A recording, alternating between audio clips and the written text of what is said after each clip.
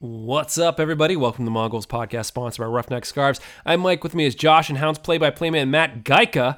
Together, we'll be discussing the Riverhounds' historic win over Indy. We'll get Matt's thoughts on what's different about the team this year. We'll preview Tuesday's Loudoun match and more. Let's go! I think that's a great question. Now we got to get into the nitty-gritty. Joe Greenspan, Nico Brett scores! Jordan Forbes scored! A spectacular goal! If it believes they can kill it, the Riverhounds are on the verge of a home victory tonight. Matt, welcome back to the show, man. My pleasure. What a time to join you guys after one of the more enjoyable nights I've had on this gig and also at Highmark Stadium. Just a tremendous payoff, I think, for a lot of devotion and love and support. So it's just really cool when everything comes together like it did on Saturday. So I was thrilled that I had the show after the Indy game. I was going to say, you're having fun, right? It sounds like you're having fun. Yeah. Yeah, the Brett goal just shocked me. I just said, wow, I think. My voice literally cracked. You can't even hear it, though, because the crowd erupts, and Gene and Paul are just going buck wild, as they usually do. So I got bailed out of that one. I know some of my high school buddies would want to punch me in the arm like they used to when my voice would crack when I was like 15. So that's the first time that's happened on the air. It shows how much of a surprise that was that the goal was scored and it looked as beautiful as it did. And from then on, it felt like everything was coming up hounds. In fact, from the rain delay on. So it felt like a big 80-minute party after the delay, honestly. Yeah, no doubt. Well, let's do this. Obviously, we had 2 wins this week. So, Josh, for the 1-0 win over Memphis, you want to go ahead and... so there's a victory beverage. I don't have a lot to say about the game in Memphis. It felt like the Hounds went in, they took care of business, walked away with a win, got the 3 points. I mean, we were playing a lot of guys who, aren't typically starting. Some starters, but, got the goal off of a Greenspan header. And after that, just sort of shut it down and walked away with the 3 points we needed. I mean... Yeah, I mean, that kick from Mertz was just perfectly laid up for him. And it's just Greenspan has been killing it these last couple of games, especially. Like, it just seems like every single game I'm noticing him being more and more of an important piece as far as now not just the defense, but also the attack. I made the comment on Twitter during the next game, which we'll get to here in a second, about Kenny Forbes and how if he's not on sort of the USL's first team of the year, then the USL isn't watching these games. But I think you could make the argument for Greenspan as well. I mean, Matt, you've sort of seen him progress from last season into this season. There's, I struggle to put words to it. What are your thoughts on Greenspan? It's fun to see him get involved in the attack, too. He's obviously dominant in the air, but he's a weapon on set pieces, and that's a couple of corner kicks he's converted early in big games on the road in the last couple of months. He had the one at New York, of course, in the 2-1 win, and ended up being Brett getting the winner late, but Greenspan helped them get their equilibrium back. That tied the score, and this one was just as big because they were playing on short rest, 2 days rest, 2 full days rest, I guess if you want to call it, at Memphis to get the lead. Some of the guys at training last week said maybe that hurt them because they fell back a little bit. They didn't push for that second goal as much as maybe they should have, but I felt like that was enormous to get on the board at that early juncture. So he's come up in some large moments, and when you have that size, I think we always think, yeah, he's going to be great in the air on head balls, and he has been at both ends here. I believe that's 3 goals on the year for him now, and I don't know how many he's prevented at the defensive end. It's any ball you send in. The Nashville game was a pretty good example of that. Any ball you send in, he's probably going to win it if it's within the 18-yard box or it's within a few strides away. I have a hard time seeing anyone who's going to grab that. And I think that gives so much comfort to his teammates. It's hard to properly rate that in some sort of a numerical or objective terms. So that's one of those things that's difficult to put down and quantify, but it's definitely there, and it's definitely a real thing. Yeah, no doubt. But yeah, I mean, kudos to the guys. I think this is the type of game that, going back to last season, I would have been much more nervous about. And, I think, Josh, I don't know if some of your Evertonianism has rubbed off on me, but like there's always that little lingering in the back of my mind. Like I'm like, yeah, we could do this, but you know, I'm like, please, let's do this. And they went in and they took care of business. I think that actually might be from the couple of years when you first started doing this podcast for the Hounds. I mean, let's be honest. Those first couple of years in the Highmark era were not the prettiest. Well, besides one, but that's besides the point. Yeah. All right. Well, let's move from, you know, maybe not the prettiest game, but again, we got the result to. I was sort of thinking in my mind the lead up to this Indy game and how it had the potential to be the most important game in Hounds history. And I know that probably sounds like a stretch, and I'm gonna let you guys sort of argue either for or against that point. But basically, everything leading up to this, you know, basically you had sort of the whole rebrand. This was the Hounds' opportunity to jump into basically first place at Highmark, at home, against another team that was near the top of the table in the East. We had been talking sort of all season about it'd be great to just get a top 4 spot and just get a home playoff game. This has the potential, you know, if we land in first, to get all home playoff games, which, like, just, you know, picture that for a minute. Matt, you might be a busy guy heading in here for the next month, but be happy to be. Exactly. It could be that, not necessarily a turning point, but this is what everything has been building to. You bring in Lily last year, you do the rebrand, you start to restructure the team. Last year was sort of this building, and we all sort of thought we could get there. And I think even talking to Tuffy afterwards, he sort of said, like, yeah, you know, we all said we could do it, but we were kind of thinking, like, maybe not. And then you talk to people this preseason, even Lily was saying, like, we're going for it this year. And, you know, just a few short weeks ago, we weren't thinking that first is possible. And here we are, you know, potentially jumping up into first, with the potential to keep pushing, looking at the teams ahead of us, and end the season in first and really make a run of things. And this is setting a new standard for this team. So am I crazy, Matt, in sort of thinking that in hindsight, you look at it, it's a 3-0 win, and the Hounds sort of made it look easy. But do you think that we might look back on this game, you know, a year or two down the road and think that this could be a turning point for this team?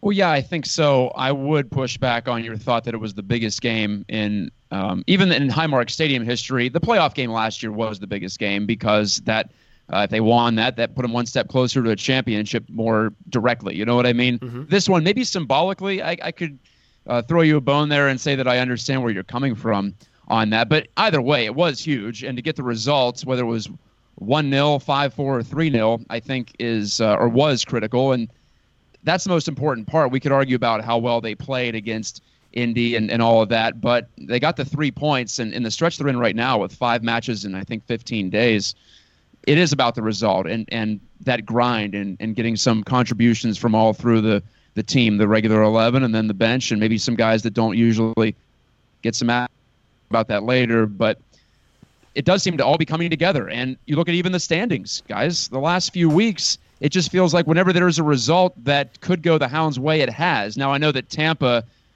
came back and got a draw somehow at Louisville, being down 2 going into the 85th on Saturday. So that stung a little bit. But for right now, the main purpose is to get that home playoff game. And they're in a pretty good spot right now, but still not a great spot.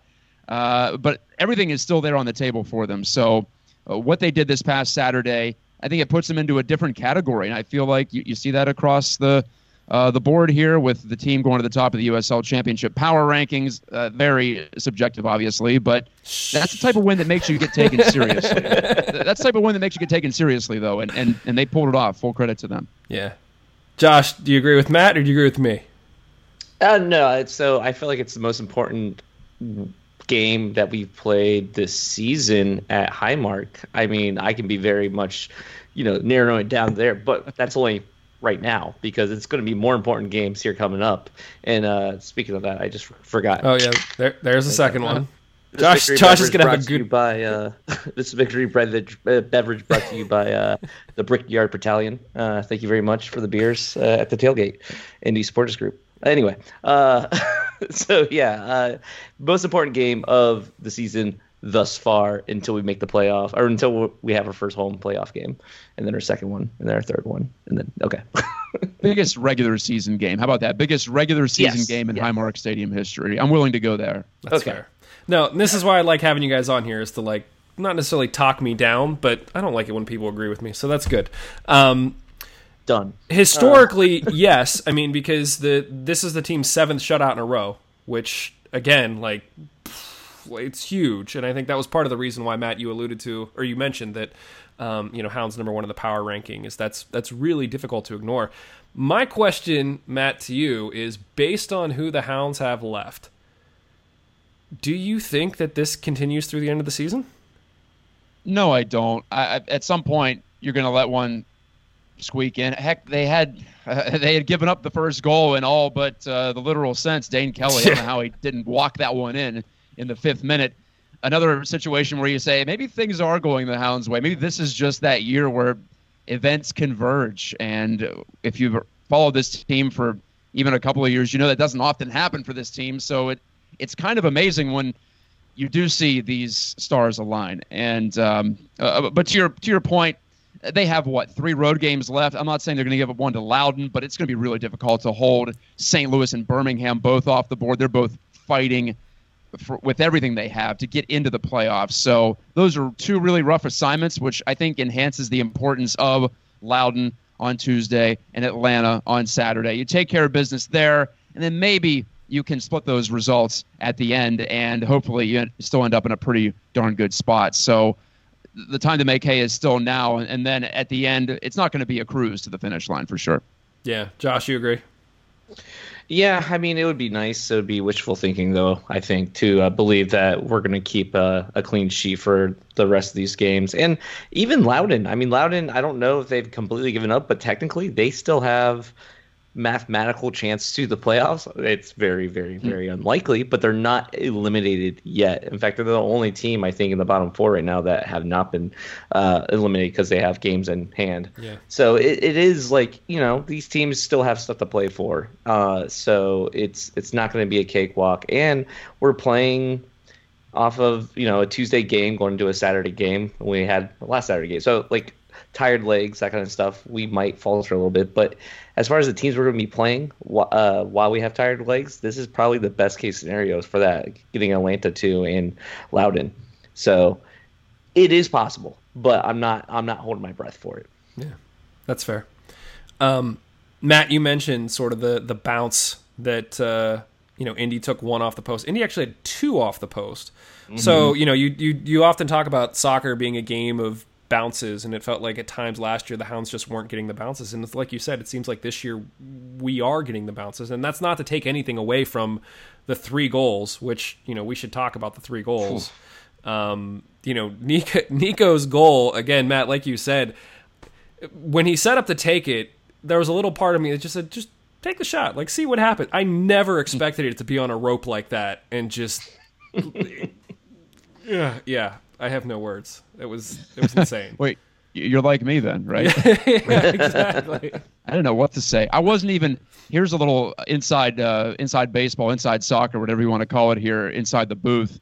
I didn't actually know who kicked it because I assumed at first it was going to be Forbes. I looked down at a note that I had. I looked up, and we're not in a great spot at Highmark Stadium. No offense to anyone who built the place, but they didn't think about media. It's I'm looking at a pillar, actually, so I have to look either to my left or to my right to see out those windows because I'm between Gene and Paul. So I looked at the monitor, then I looked through the windows, and I looked up. It's dark at that point. It's late. It's past 8 o'clock. And I was pretty sure that was Nico, but I had to wait for him to run over to me before I could definitely say it's Brett. So talk about some nervousness to go with that. I want to nail the call, too. But it's just weird. He doesn't take those free kicks typically. It's almost always Kenny. So one of those once-in-a-lifetime hits, right? I'm not sure I've seen a Hound strike a ball cleaner than that. Not since Rob Vincent was a Hound. That sort of reminded me. It was a Rob Vincent goal. Yeah. Exactly. I said the same thing. I was watching the highlights when I got home just because, you're in the Steel Army section. It's kind of hard to see exactly what's going on sometimes. It gets a little bit crazy. So I'm watching the highlights, and as soon as I watched it go in again, I was like, that's a Rob Vincent goal. That is chills when you see that, and just the power it had and the excitement from everyone. And it just almost felt like pressure was off at that moment for in the Steel Army section at least. Like as soon as that goal went in, we're like, okay, let's do this, because we didn't really talk about the rain delay, the lightning delay, but the delay before that, it felt like we were kind of slipping, and it didn't feel like momentum was on our side, and I was really worried that we were going to see a tough game. But then that delay happened, and I feel like Bob did Bob or whatever, and I'm sure he said a couple words to the guys in the locker room. Probably not much. I'm sure he was very brief. Right. And when they came back out. Yeah. Well, let's give credit to the leaders too in that room, because you have Kevin Curry, you have Kennardo Forbes, Joe Greenspan, third-year Hound, Toby Adewale, third-year Hound, Steven Dos Santos, 40 USL goals. Nico Brett at this point is a USL veteran. So I think we can fall into the trap of often talking about Bob and what did Bob do to rally the troops. Well, a lot of times the troops have to rally themselves, right? True. So I think all of them just took a breath there and realized they're better than this. Because after the delay, it was a totally different team. So I don't know what you chalk that up to. I hope there's a sports psychologist listening. Maybe they can help us out. A mental reset was definitely engaged at that point while they were sitting in the room for an hour and 20 minutes or whatever it was. Yeah. And, not to be outdone by Nico, Kenny said, go ahead, I'm going to take mines too. And basically set up to a very similar goal that he had last season, where he just sort of, again, he was probably 20, 25 yards out, cut across the middle. And it was one of those situations where I think a lot of times fans start thinking, just have a shot, just see what happens. And this was a case where Kenny just put his head down and ripped it upper 90 inside post and just buried. It was another scorcher. And I mean, to see one of those in a game is pretty rare for a Hounds match, but to see two of them, I mean, wow. Again, I don't know what else can be said about Kenny that we haven't already said. Matt, what are your thoughts on sort of Kenny as the leader and sort of what he means to this team so far this year? I thought it was interesting how he said after the match that it was my turn to step up. Like he can just decide to score 2 goals. 2 beauties. The second one had more of like a schoolyard street ball quality to it, the way that he pulled off the little swerve step move, whatever you want to call it, and somehow found the angle with the outside foot. I'm not really sure. That looked like alchemy to me, some kind of wizardry. So he was magical. And, well, first of all, the first goal, I believe, was a result of the Hounds possessing it. They were more patient coming out of the rain delay. Indy was just on its heels at that point. And so you saw the defenders backing off. So Forbes is pretty good at knowing what's the right play to make. And that's what you want out of your midfielder, your general, your guy in the middle, your captain, whatever you want to label him. He's the one that has his hand on the till, and he knows when to speed it up, when to slow it down for the most part. He's had some games over 90% passing. So when you're that good, it's not just because you're skilled physically. It's because you have the mental game to know where to pass it and where it's going to be in a good spot, what's going to be a high percentage type of play. So that was the type of game that, well, I guess I'll spoil it for later, but that's why I voted him as MVP, because I think he controls everything. It's easier for a midfielder to control everything, but he really does. And no matter where he plays, sometimes he's further receded, sometimes he's further up in the attack, but either way, the play goes through him. And when they're playing well, he's playing well. It's no coincidence. Yeah, without a doubt. I think Nico made the joke after the game that was Kenny's high school move, because I guess he does it all the time at practice, and I think it was against Carl Ouimet too. There was a lot of discussion about Carl Ouimet, who was involved in the Parks incident years ago, and he just doesn't have a good time at Highmark. So, kudos to Kenny. Big players show up in big games, and this was a game where, again, Kenny always plays well, but this was a case where he, like you said, Matt, he just said, I'm going to step up and I'm going to do it, and he did it. So, yeah, kudos to Kenny. Matt, I think you mentioned, we were on Twitter just going back and forth about things. Was it Kenny's goal that you said you saw Lily with a double fist pump? Yeah, the second one. I have a great angle there because I'm looking down. We're on the, from my perspective, the right side of the grandstand. And so I'm looking past the Hounds bench toward that goal in front of the front office and the entrance, the main entrance and the bar and everything. So that goal goes in, and it's just in my line of sight. I see Lily with both hands overhead, both fists pumped. He doesn't do that typically. No, he doesn't do it. I think maybe it was also some shock like I had for the Brett goal, and many of us did. But I think part of it was, we pulled it off. This was the game we were building up for, and we did it. And I talked to him the day before the match, and he said it's going to take all we have, but we're pulling energy from being around these leaders. He felt like maybe they should be playing a little more tired than they were. And Memphis, you might have seen it. I think second half they were definitely falling back. But at home, with this opportunity to move into at least a tie for first place, they were inspired by it. And I think that was just the release for Bob. Like, okay, 2 goals, maybe we got it. 3 goals, we definitely have it with, 20-odd minutes ago. From that point on, it was a celebration. So when you see a guy like that, and I think, Josh, you shared a photo of Bob on the Steel Army Discord, and it's just beautiful. It's a beautiful thing to see that guy smile because, he's tough to please. So it's newsworthy, right? Yeah, I mean, it was pretty cool after the game, seeing like all the guys be excited. Like, so we're walking up to them, and they're signing autographs from the kids, and they don't know what the results are for the other teams yet. So as soon as they see one of us, they're like, "Hey, you got the table? What's going on? What's going on? Like, who won? Who won?" And like, they want to know, and they're excited, and seeing that passion and that excitement, and like they're ready for this. They're waiting for this. They want this. And then also seeing, I think, right after some of the player interviews, I look over and I see Bob and Tuffy talking, and both of them just grinning, and like it just looked like yes. So it was definitely unbridled excitement and just happiness on the field after the game, and it was a good time. It was one of the best times I've probably had at Highmark in a very, very long time. And if I may butt in, John Krasinski, my buddy from Pittsburgh Soccer now, and he was there late writing up the game story, and he left, I think, around 12 o'clock before they locked him in. Tends to be a kind of a late stayer there at the press box. He said Lily was still out in the parking lot holding court, talking about the match at midnight. Now it was delayed 2 hours after the final whistle. Yeah. So he was buzzing. The players were buzzing.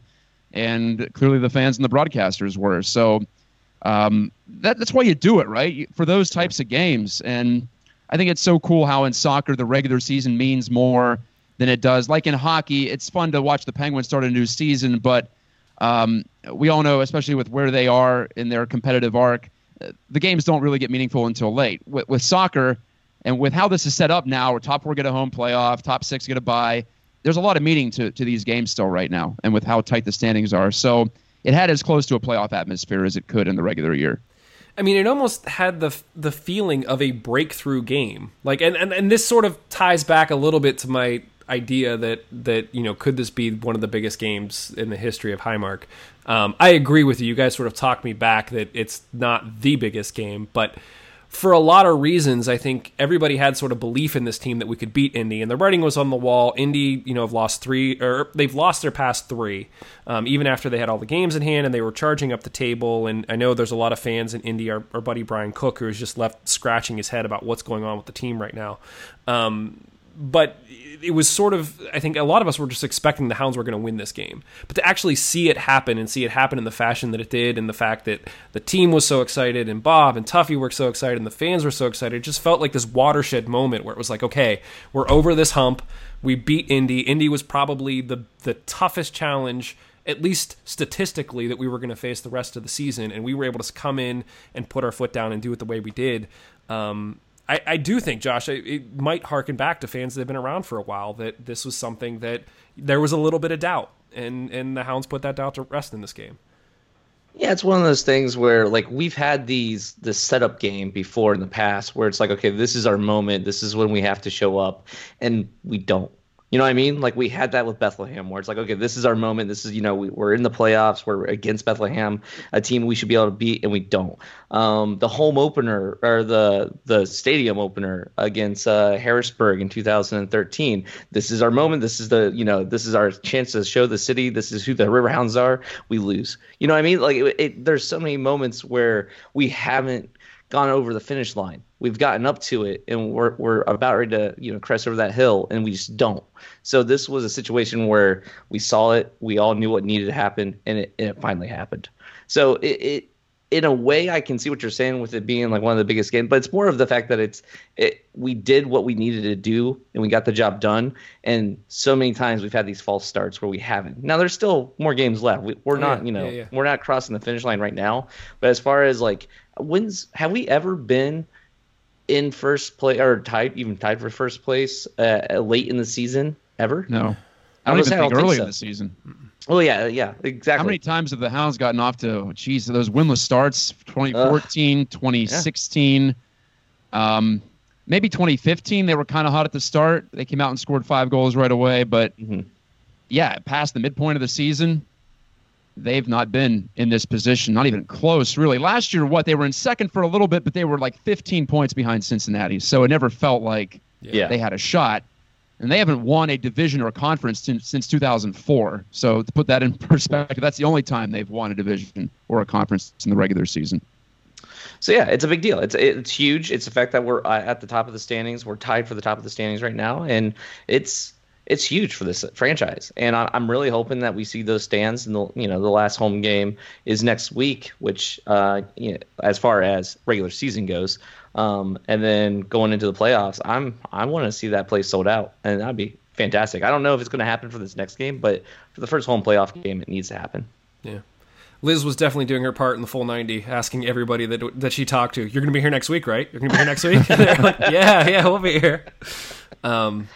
Guys, I mean, obviously we could go on and on about this game. I guess any other takeaways before we sort of jump over? And we got 2 big games that we really got to touch on here that are coming up this week. Any final thoughts on this one?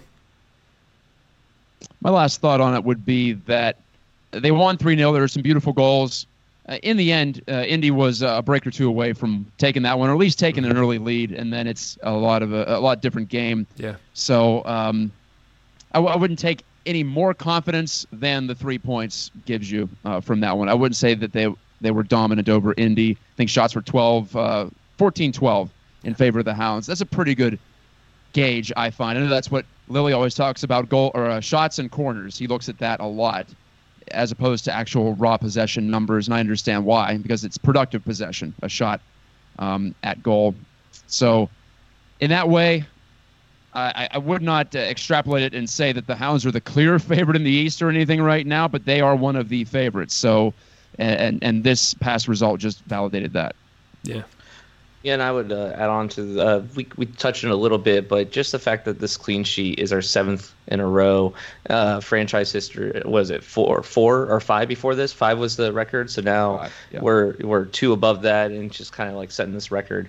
And it's really cool to see that that's even one more thing to be excited for this season. The records that are being set. And it's a fun time. I believe, Mike, I think you might have said this on Twitter or something like that, but these are the good times or something like that. Enjoy them. So yeah, these are the good times right now. Yeah. Well, yeah, and I think, Matt, to sort of echo what you said, there were definitely things that the Hounds could clean up. This wasn't it wasn't as dominating a performance as the scoreline shows, but again, you get the 3 points. So it's kind of like harkening back to that Memphis game. It wasn't pretty, but they got the 3 points, which is what you need at this point in the season, and you just keep rolling. Because earlier in the season, we were complaining about all of the draws, and we're not getting draws right now. We're getting wins, which is exactly what you need. You need to stay hot as you go into the playoffs. So kudos to the team there.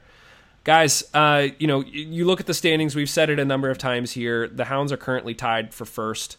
Basically, we have Nashville ahead of us, but we also have a game in hand on Nashville. We both are tied at 58 points. Nashville was able to get a win in their most recent match, but we have this game here on Tuesday against Loudoun, where as long as we get a point, we'll then be even with Nashville on games played, and we'll be at least 1 point ahead of them for sole possession of first place. So this game is pretty big. Looking at sort of who else is doing what, literally 3 or 4 weeks ago, I think we were looking at sort of the top 4 and thinking, okay, the top 4 is probably going to be the top 4 or 5, which has pretty much stayed the case. You still have Nashville, Pittsburgh, New York, Tampa, Indy. Louisville is starting their ascent, but they're still 5 points off from Indy at this point, so I don't think they're going to crack that top 5. But, when you sort of look at the last 3 games, we have 2 wins and a draw. Nashville have 2 wins and a draw. New York has 2 losses and a draw. Indy have lost all 3, and Tampa have 1 loss, a draw, and a win. So, again, when it comes to taking care of business, the Hounds' draw came against Nashville when you're playing with 10 men. So I think that was a game, again, that could have gone very differently had Toby not been shown that red card, which we won't. I'm still mad about that because it robbed us of a showdown. I think it's the top 2 teams in the East. I really do. And all we got was 40 minutes of it, so that still ticks me off. Yeah, I was gonna say we won't open that can, but man, go ahead, Matt. I mean, like, well, yeah, I was talking to the players about that too. Canardo Forbes just shook his head when I brought it up, because they felt like they were in that one, and they felt like they were playing a pretty good road game. I thought the same. Then after that, yeah, it was fun to watch them batten down the hatches, but at the same time, I wanted to see them go toe to toe for 90 and see who was superior. Maybe we'll find out in the East Final or something. Who knows? I was going to say, yeah, that could be a good chance for the rematch there, and really see who comes out on top. But I agree. I think we missed an opportunity there. So, yeah, I mean, a lot. The table feels like it's been changing constantly. Josh, the Steel Army keeps using the meme. Everything's coming up Millhouse, which you mentioned that like some people don't understand the reference. I'm starting to realize that The Simpsons maybe aren't as topical as they used to be. Who knew? But yeah, everything's coming Millhouse, as in everything is falling the way we want it to fall. But something to keep in mind with that game against Loudoun coming up here is the fact that Nashville, that's who they just got their 3 points off of last game, was against Loudoun. So it's our turn to get the 3 points off Loudoun. Tit for tat. Let's just get it going. Are you saying we deserve 3 points again? Is that what you're insinuating here, Josh? Yeah. Yes. Yeah. Well, I'm not a fan of these. It's hard to predict these 2 teams because who knows what their lineup's going to be. Yeah. You're looking at like 40 possible players. It's also bothersome from a broadcasting perspective. I'm trying to learn 40 guys. So you try to nail it down and see who's the most likely to play. And usually home lineups are better for these 2 teams as well because they're closer, obviously, to the parent club. So a lot of times that's the case. So playing them on the road is a little more scary than playing them at home at Highmark. And they're also mostly made of younger players, which typically have more erratic performances. So again, it's difficult to say what we're gonna see. So more confident about the Atlanta game, I'll say that, than Loudoun, even though Atlanta's had some good results lately too. Yeah. Matt, I got to ask you because I'm always impressed whenever we play any teams at Highmark that you're calling. Obviously, you always seem to know like the nationality of the way players. You might know what college they're from. You might know their background. Like in terms of the homework that you do you just have a single cheat sheet, or do you have like a sheet per player that you sort of like shuffle through when somebody does something and pull stuff up? That was the case this past week because I was so busy at work. I just had to go off the game notes from Indy. I was fortunate. I called the U.S. Open Cup match this year on Facebook Live, so I did that.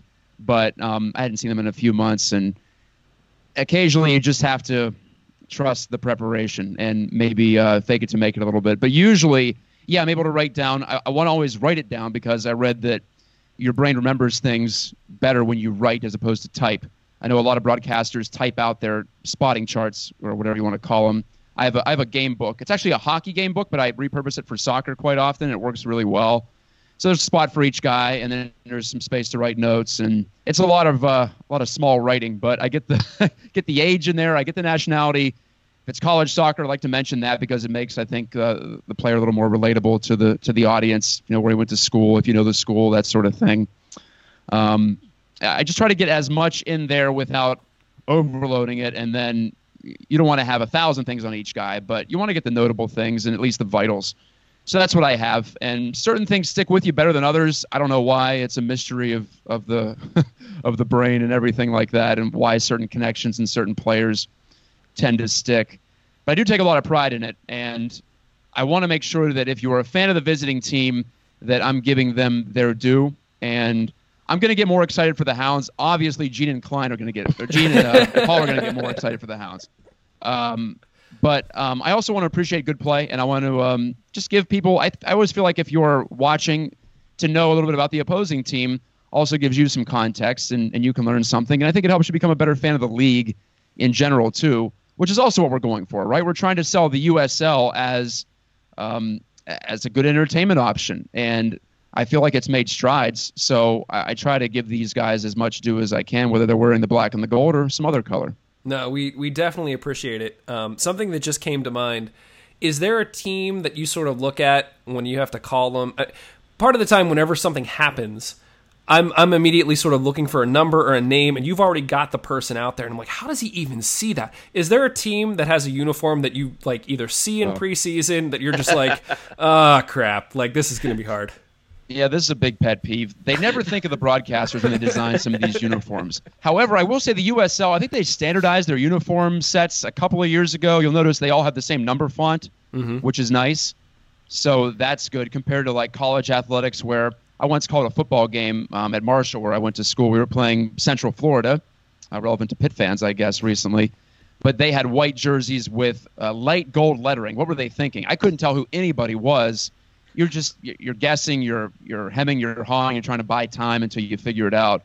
I think the hardest, but yeah, the colors on North Carolina this year were challenging. It was like a gold on a white. And the good thing about soccer is you have the tactical sheet. I try to draw it out too. That's also a good cheat, or a helper, I guess, if you want to call it that way, or call it that label. So you generally know where guys are and where they're going to be. If someone's all the way over on the left flank, it's only going to be 2 or 3 guys. Yeah. So you just use process of elimination. But sometimes, yeah, you got to buy time. You say, oh, the goal scored and what a play, blah, blah, blah, and then you figure it out later. So Mike Emmerich does a great job of that, by the way. If you're a hockey fan, I can always tell when he doesn't see the number, because he'll, use some phraseology or whatever to buy himself a little bit of time. So if you're watching a broadcast of his next time, listen for that. It's just all part of the tricks of the trade, I guess, that you pick up over the years. That's awesome. Matt, we're going to stay on you here for just a minute. You already sort of revealed who you thought your MVP was. We had Grubba on a few weeks ago, and we hit him with a few questions, just because you guys aren't always on. We like to get your insight. In terms of we had a lot of discussion about statistically. Justin and Steve did a really good job of sort of proving that this year's Hounds team is better than last year's team from a statistics standpoint. I think that considering the late run of games and how the team has been thus far, it's hard to make an argument that this team isn't better. I guess in your mind, being close to the team, what do you sort of point at as maybe the 1 or 2 differences that you've sort of seen between this year and last year that you really think have made this team as good as they are this late in the season? Well, it took a while, but I think eventually that word that Lily used frequently in the preseason, sophistication on the attack, I think we've seen it come to the forefront here. All you got to do is look at conversion rate in the USL, and the Hounds, or at least they were tied with Phoenix going into the match on Saturday. They may even be above them now. I haven't checked it since then, but I'm not sure I saw them as the best finishing team in the 36-team USL championship. So it's come to the forefront. Maybe some of that is a little bit of luck. You need some luck in finishing, and you need to avoid some bad luck too. But overall, I think it's happened. And Steven Dos Santos, he's right up there in terms of MVP voting for me, because he has polished off some of those chances. He scored some early goals. Early goals are very important. It changes the game. It's so much different going into the half at 1-0 or going into the 60th, 70th, 80th minute up than it is going in down. So the timing of those goals have been important. But if I had to point to one thing, I think they're just as organized defensively after some early hiccups. They got to about May. After that, they blew the lead against Charleston. I think it was 2-0 they led early down there.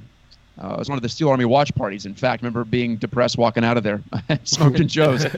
But after that, yeah, they blew a lead to Ottawa, but part of that was on a goalie gaff from Austin Pack. He'll tell you he just dropped it, and it led to the tie there. But ever since then, they've been rock solid in protecting these leads. So they have all the defensive acumen of last year, but they've added some potency and a little more poise and patience on the ball, like we saw against Indy. They can take the air out of a game or up the tempo and all of a sudden make the opponent uncomfortable. So they have a couple more gears offensively, whereas last year, I love Cristiano Francois, but I think he and Nico are almost too similar. They're both kind of straight line players. Now you have Dos Santos, who can duck and dive and hold up play a little bit, and you mix in like a Velarde too. You have Kerr getting up there. You have Robbie Mertz, a revelation he has been too. So there's more variety on the attack, and I think that's been it's made a difference because they have more options to try to unlock the defense in situations where things aren't going their way. Maybe they don't get that 1-0 win against Loudoun or Charleston last year. Maybe that ends 0-0, and we're talking about, well, we hope they get top 4 in the table. Yeah, no, well said. And you had mentioned that you picked Kenny Forbes as your MVP. Looking at this team, who do you think is, at least in your mind, it's hard to say, we spend a lot of time talking about all of these players, but who do you think is maybe the most underrated or the most undervalued, at least in terms of the feel that you're getting when watching these games? I'll give you 2 names right now.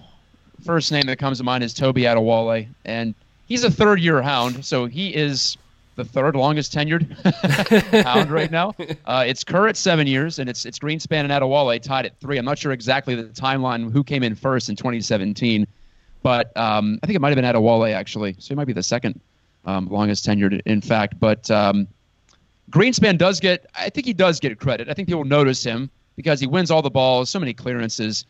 But Toby's pretty strong back there, too, and he's often tasked with roaming a little bit further from the goal compared to Joe. Maybe this last week wasn't a good example because Joe was marking up Tyler Pasher pretty closely away from the 18. But I think overall, Toby's asked to track the quicker players a little more often, and he's a big man himself. So he's done a nice job there. And his passing rate out of the back is good. Now, a lot of times those are pretty simple passes out of the back, so you grade on a curve with defenders, but his is right up there with anybody. So I think he's a key piece, and he's played so much. When he missed the match because of the red card suspension, it was like, wow, big number 2's not back there. That's odd. So I'll give you him. And recently, I think it's Mohamed Dabo, too. I realized what the Hounds were missing. He wins the ball back. He is strong on his feet, strong in the upper body, too. And he's interesting because when he's deployed further up the pitch, it's a little different, but he can. I think you guys mentioned this last week where he played further up. I forget which team it was. Against Charleston, maybe? You guys were mentioning it. Or maybe it was Nashville. I think he started further up in Nashville, yeah. Yeah. He can help you win balls there if you think the game is going to be played more at that point on the pitch. So a lot of it comes down to where Bob deploys him. I think Bob's pretty much a genius when it comes to moving the chess pieces around. But Dabo's an important guy, and I'm glad that he's back to health and back in a semi-rotation because I think they're going to need him. Yeah. No, those are 2 definitely. I mean, Toby, we talk a little bit about, and I think I put it on Twitter that we've joked that if Joe Greenspan is Superman, then we need a good superhero for Toby. So Toby, if you have one that you prefer, let us know. You didn't particularly like any of the one. You liked the question, but you didn't like any of the suggestions people threw out there. So we know that you get into that stuff. So let us know what you think. And Dabo, again, it's tough because I think we've always said that the sign of a great holding defender, which again, or holding midfielder, which he hasn't necessarily been playing, is that you don't talk about them that much. And the number of times that I look up and plays are just happening, but I'm not realizing that it's Dabo, it's very few and far between because he's just doing the job. And it's not flashy, but it's like you said, Matt, he's strong on his feet, he's strong upper body, he wins the ball back, and he feeds the ball to people like Kenny or Mertz or Kerr, who then turn around and do the flashy stuff. So I think those are 2 great underrated picks. And the Dabo thing, also a little story there. I also work for Robert Morris University, and I'm working with both the men's and the women's soccer teams. Obviously, Nico Brett is a grad of Robert Morris. So after our game on Sunday, Nico was there, and it was funny. He called our coach, Bill Dennison, Dad. That was pretty endearing, I thought. But he brought Muhammad along with him. I don't know if they're roommates or Nico's just taking him under his wing a little bit, so that's pretty cool to see. Yeah. I've seen Nico and Mo Dabo at a couple of Robert Morris practices this year, so hanging out together. And remember, Dabo is from Senegal. I don't know how often he gets to go home. Yeah. So, maybe Nico's taken it upon himself to be a leader in that way, away from the field. So that's a little tidbit I wanted to make sure I squeezed in here today. That's awesome. You love to hear that. I mean, we've talked so much about how the team can be a family and supporting the families of the teams as well as the players themselves.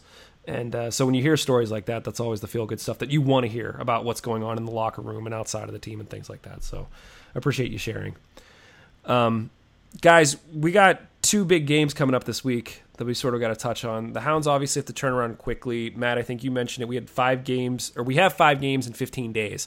And so we just finished our third one against Indy. We have 2 coming up this week, as I mentioned. So we have Loudoun on Tuesday, which for many of you is today when you're listening to this. Loudoun have lost 4 of their last 5. Their only win during that stretch came against the last place Swope Park. So they're not. This isn't a case where, we'll talk about Atlanta in a minute, where they're beating some teams that are in playoff contention. That's not the case here. They aren't technically out of the playoff race yet, as Josh had mentioned, but they're close. I think, Tuesday could do them in. During that stretch of the last 5 games, they've given up 15 goals and they've only scored 8.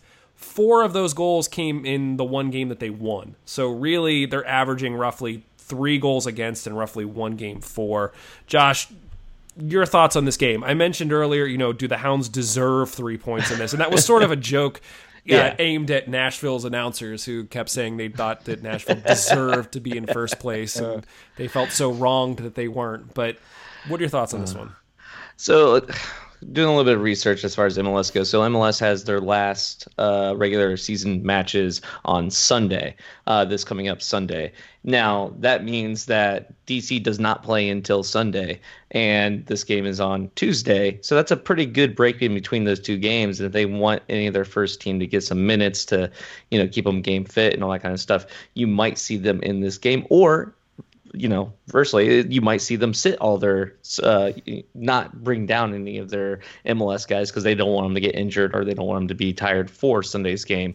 And that Sunday game is important because right now DC sits in 4th place, and the way it works with MLS playoffs is 4th place plays the 5th place team, and 5th place team is New York, and they're only 1 point below them, and Toronto is only 2 points below that. So this game matters for them as far as the MLS game goes. So they need their players to be ready and going. So it's something to keep in mind, because I think we're all we know Loudoun's not the greatest team, and it hasn't been much to watch as far as this season goes. But that could have some impact. I don't know which way, but it's just something to keep in mind.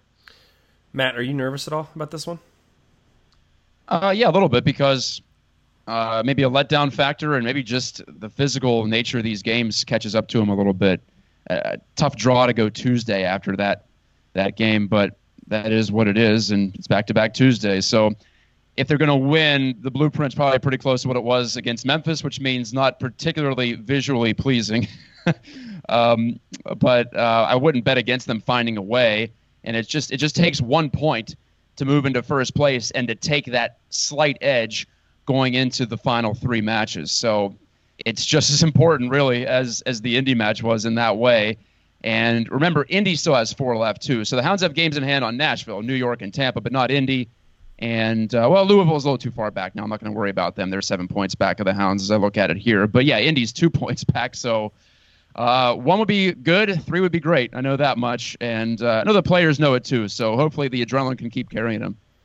It's tough. I mean, I think prior to this Indy game, we've had a few stretches of 3 games in a week, and we've always sort of tripped up on that 3rd game. And this was a case, again, against Indy, where it felt like emotions were high, everybody was jacked up for this game and ready to go, and so we came in, we put on a show. So I agree that the potential is there for a letdown against a team like Loudoun. You look at where they are in the standings, you look at all the stats that we just threw out there, it's easy to look past this game, and hopefully that's not the case. So I think if I am worried at all about this game, I think that's what I'm worried about. It's part of that, Riverhounds fan from years ago that's starting to creep back in again, where you just have that slight little worry. Josh, are you worried about this game?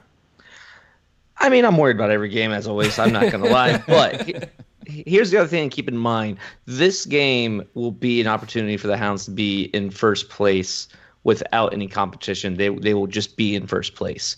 That, I got a feeling, is going to be a huge driving factor for the team. If you're on that field and if you get that win, you are the top of the East. That is a huge thing to be able to say and a huge motivating factor. So I do think the team is going to be focused on this game. They're not going to be looking past this game, and this is an opportunity for them to kind of just finally get that that time to shine in first place. So I would not doubt that this is a huge game for them. Yeah, and sort of thinking about, we talked about sort of the quick rest, the quick turnaround.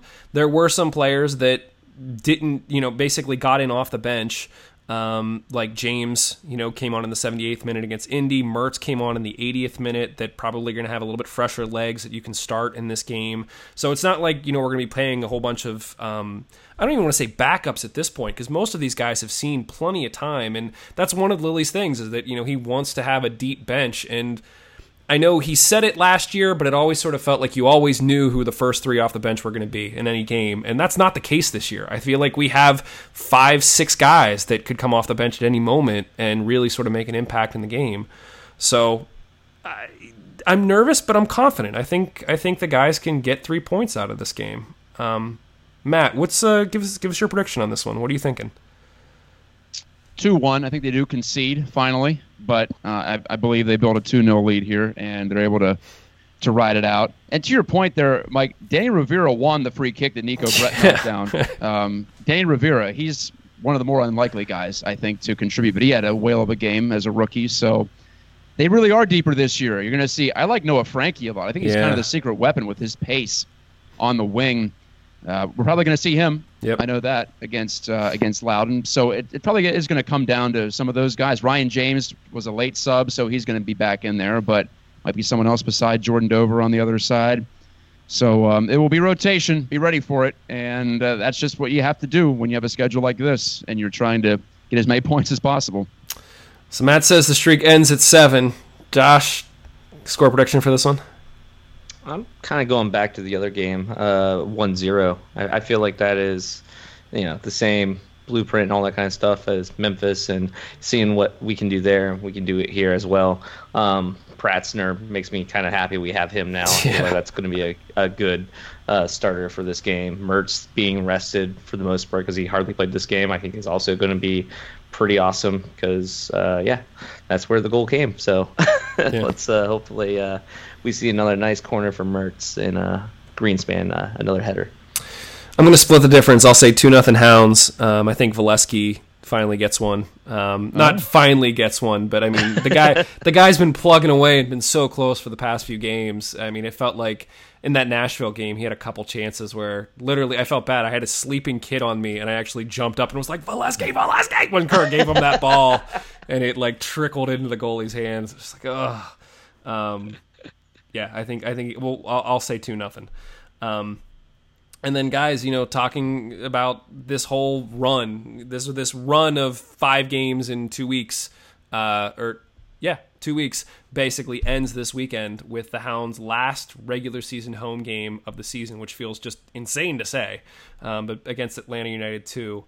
Atlanta have been making some noise recently, so they beat Ottawa 3-2. They drew 1-1 with Tampa, which again is one of those top 5 teams we mentioned earlier. They beat the Battery 3-1, which the Battery are always in it. They beat Indy 2-1, and they drew 1-1 with St. Louis, and St. Louis again are making that late push to really be one of the playoff teams. They're right on the bubble there. This was a case where when they beat Indy 2-1, I think all of us were just losing our minds a little bit midweek because that was the game that sort of predated the Indy match that we had. What are we thinking about this one, Josh? How are you feeling about Atlanta? Sort of the end of the 5 games in 2 weeks. Again, it's going to be the last regular season home game, so hopefully we're packing Highmark for that. What are your thoughts on Atlanta? I was feeling pretty confident. I'm realizing I'm looking at those score lines, and I'm like, oh, crap. But again, this is another situation with a 2 team where you got to kind of look at what's going on in MLS. That's the exact same weekend as the final of the season for Atlanta United, and they're sitting at 55 points. Right below them is Philly at 55 points. So, there's important games afoot for them. Now, there's no way that they can get in first place because they're in second right now. But still, keep that in mind. That could have an effect. That could be who we see, who we don't see, and how much this game actually means to the team. So, I don't know. I'm not overly worried, but yeah, now I'm a little bit more worried now. And I don't. We can't lose. We can't lose because it's a whole regular season of no losses at Highmark. You can't. Not the last game. Not like this.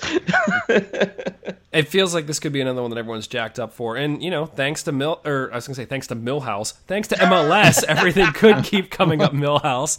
For the Hounds. Matt, what are your thoughts on this one? I think they roll Atlanta. Atlanta's unbeaten in 5, like you said. back in June, I'm not sure I saw a worse team than Atlanta United too. Yeah. In fact, even late into the summer, they just lost 5-0 to Birmingham not long ago.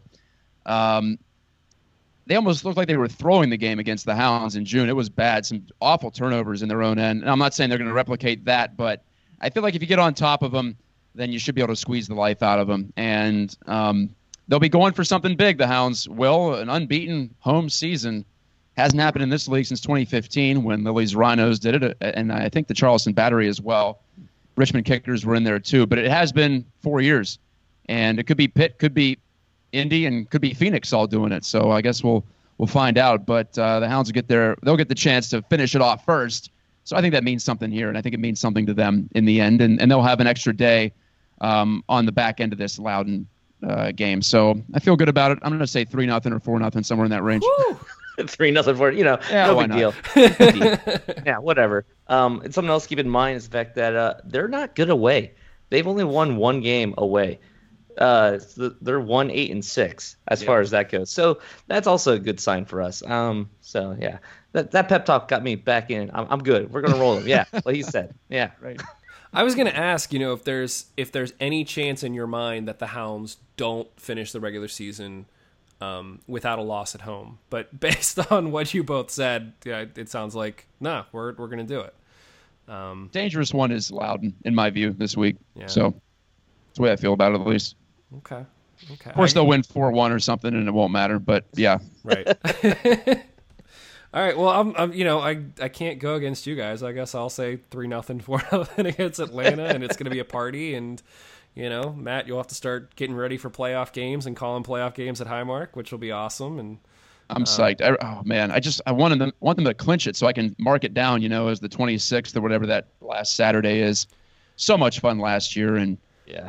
Chance if they I hate to look further down the road, but you said it already, so they could have all the playoff games at home, and that is they were 2-2-7 in mid-June.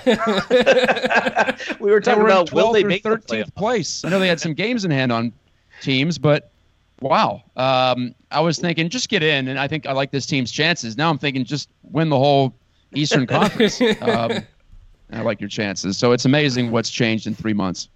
It'll be interesting. I haven't done the math. Maybe Justin and Steve, I know they're going to do a preview show here for the Atlanta game. We'd like to throw homework back and forth at each other. Guys, take a look and see at what point we could statistically, if things keep going our way, that we could lock down a top 4 spot. And another easy task for you. No big deal. But I'm just wondering, if the Hounds get 6 points this week, and, basically at that point will be 64? At what point have we officially locked down based on the other teams that are up there and who they're playing and all of that? If there is a point prior to the last week of the season that we actually could lock down a top 4 and, potentially a number 1 spot, that would be interesting to look at and know. So, well, that's what we think. Obviously, let us know what you think. Matt, it's always a pleasure having you, man. For those who don't already follow you, which everybody should follow you, where can people follow you online? Where are you putting stuff out there? Plug yourself. Well, this is the hard part because you have to spell my last name if you want to find me on Twitter. It's Matt, M-A-T-T. That part's easy. Then it's G-A-J-T-K-A. I'm already 10 years down the line with this account. I'm not changing the name. I'm 34 years down the line with this name, so I'm not changing that. But I do write, if you're interested in more Hound stuff from me, I write a weekly column, or I have been. When we have midweek games, I don't do them, so I'm not going to have one this week. But next week, the View from the Booth will be back on PittsburghSoccerNow.com. And I'm going to try to do a post-game show for the Loudoun matchup. Hopefully have either John Krasinski or Matt Grubba call in. And, hopefully we're talking about a Hounds team that just rose to the hashtag top of the table. Unfettered, not tied with anybody. That would be something. I think it would be something to chat about. So I've been doing those when I've had the opportunity, home and road. So yeah, and Facebook, I'm also there, Matt Geica Media, if you are on that platform. So yeah, that's where you can find my stuff. Yeah, and can't say enough about the Views from the Booth. Absolutely love those articles. Those are fantastic, man. Like cool. Well, thanks. It's a good prep for me, actually. It works, or it dovetails in with my game preparation leading into a home match. So I like that. And I just like to write, too. I feel like writing and talking, for me, they go hand in hand. For some, maybe not, but I think good good speaking is good writing and vice versa. So it all goes together, and I'm thrilled to have this job, have this gig. This is my 4th year. We didn't do it in 2017 because they centralized it at the league office. Boo, we didn't like that very much. But I've had so much fun with Paul and Gene this year. I feel like they're maybe my uncles or, I don't know, older brothers or something at this point. And I hope it comes across. I hope this, by the way, also, we can't do this game. We're all going to be tied up with other obligations this weekend, so we're not going to be doing the Atlanta game. So we're hoping that we get that home playoff game together, that we can really celebrate the season, because what a season it's been. And I talked about a payoff in the Indy game. This season has been a payoff for longtime Hounds followers. I was there at Bethel Park Stadium in 1999, and especially when Highmark came in, I just really locked in on the squad. So it's been a dream, and it looks like a happy ending is within reach. So we're hoping that we can ride along with that and enjoy it, because just what we saw this past Saturday was a taste of what could be to come here if we get the results that we're looking for. I'm not going to top that. We'll let the professional call us out there. So I'm just going to wrap this up. We gotta say thanks to some people. Thanks to our sponsor, Roughneck Scarves, official scarf supplier to MLS, USL, and US Soccer. Get custom scarves for your group or team at roughneckscarves.com. Head over to Mongols.com. Hear all the shows that we put out, including the preview show that we'll have later this week, plus the full 90, which typically comes after home games. Apparently, people love listening to it on their way home. We try to get them up as soon as they're done recorded, so make sure that you subscribe. Really? Wow. Yeah, subscribe on iTunes, Google Play Podcast, or wherever you listen, Pocket Cast, wherever you listen to your podcasts, and as soon as it's available, it'll pop up. So if you're in the car sitting in traffic on the way home, you might see a new show pop up. You might hear yourself if Liz has hunted you down and got you on there. So definitely check that out. Otherwise, Matt, again, a huge thanks to you, and thanks to everybody who listened. Let us know what you thought about this one, and we'll talk to you all very, very soon. Later. Cheers.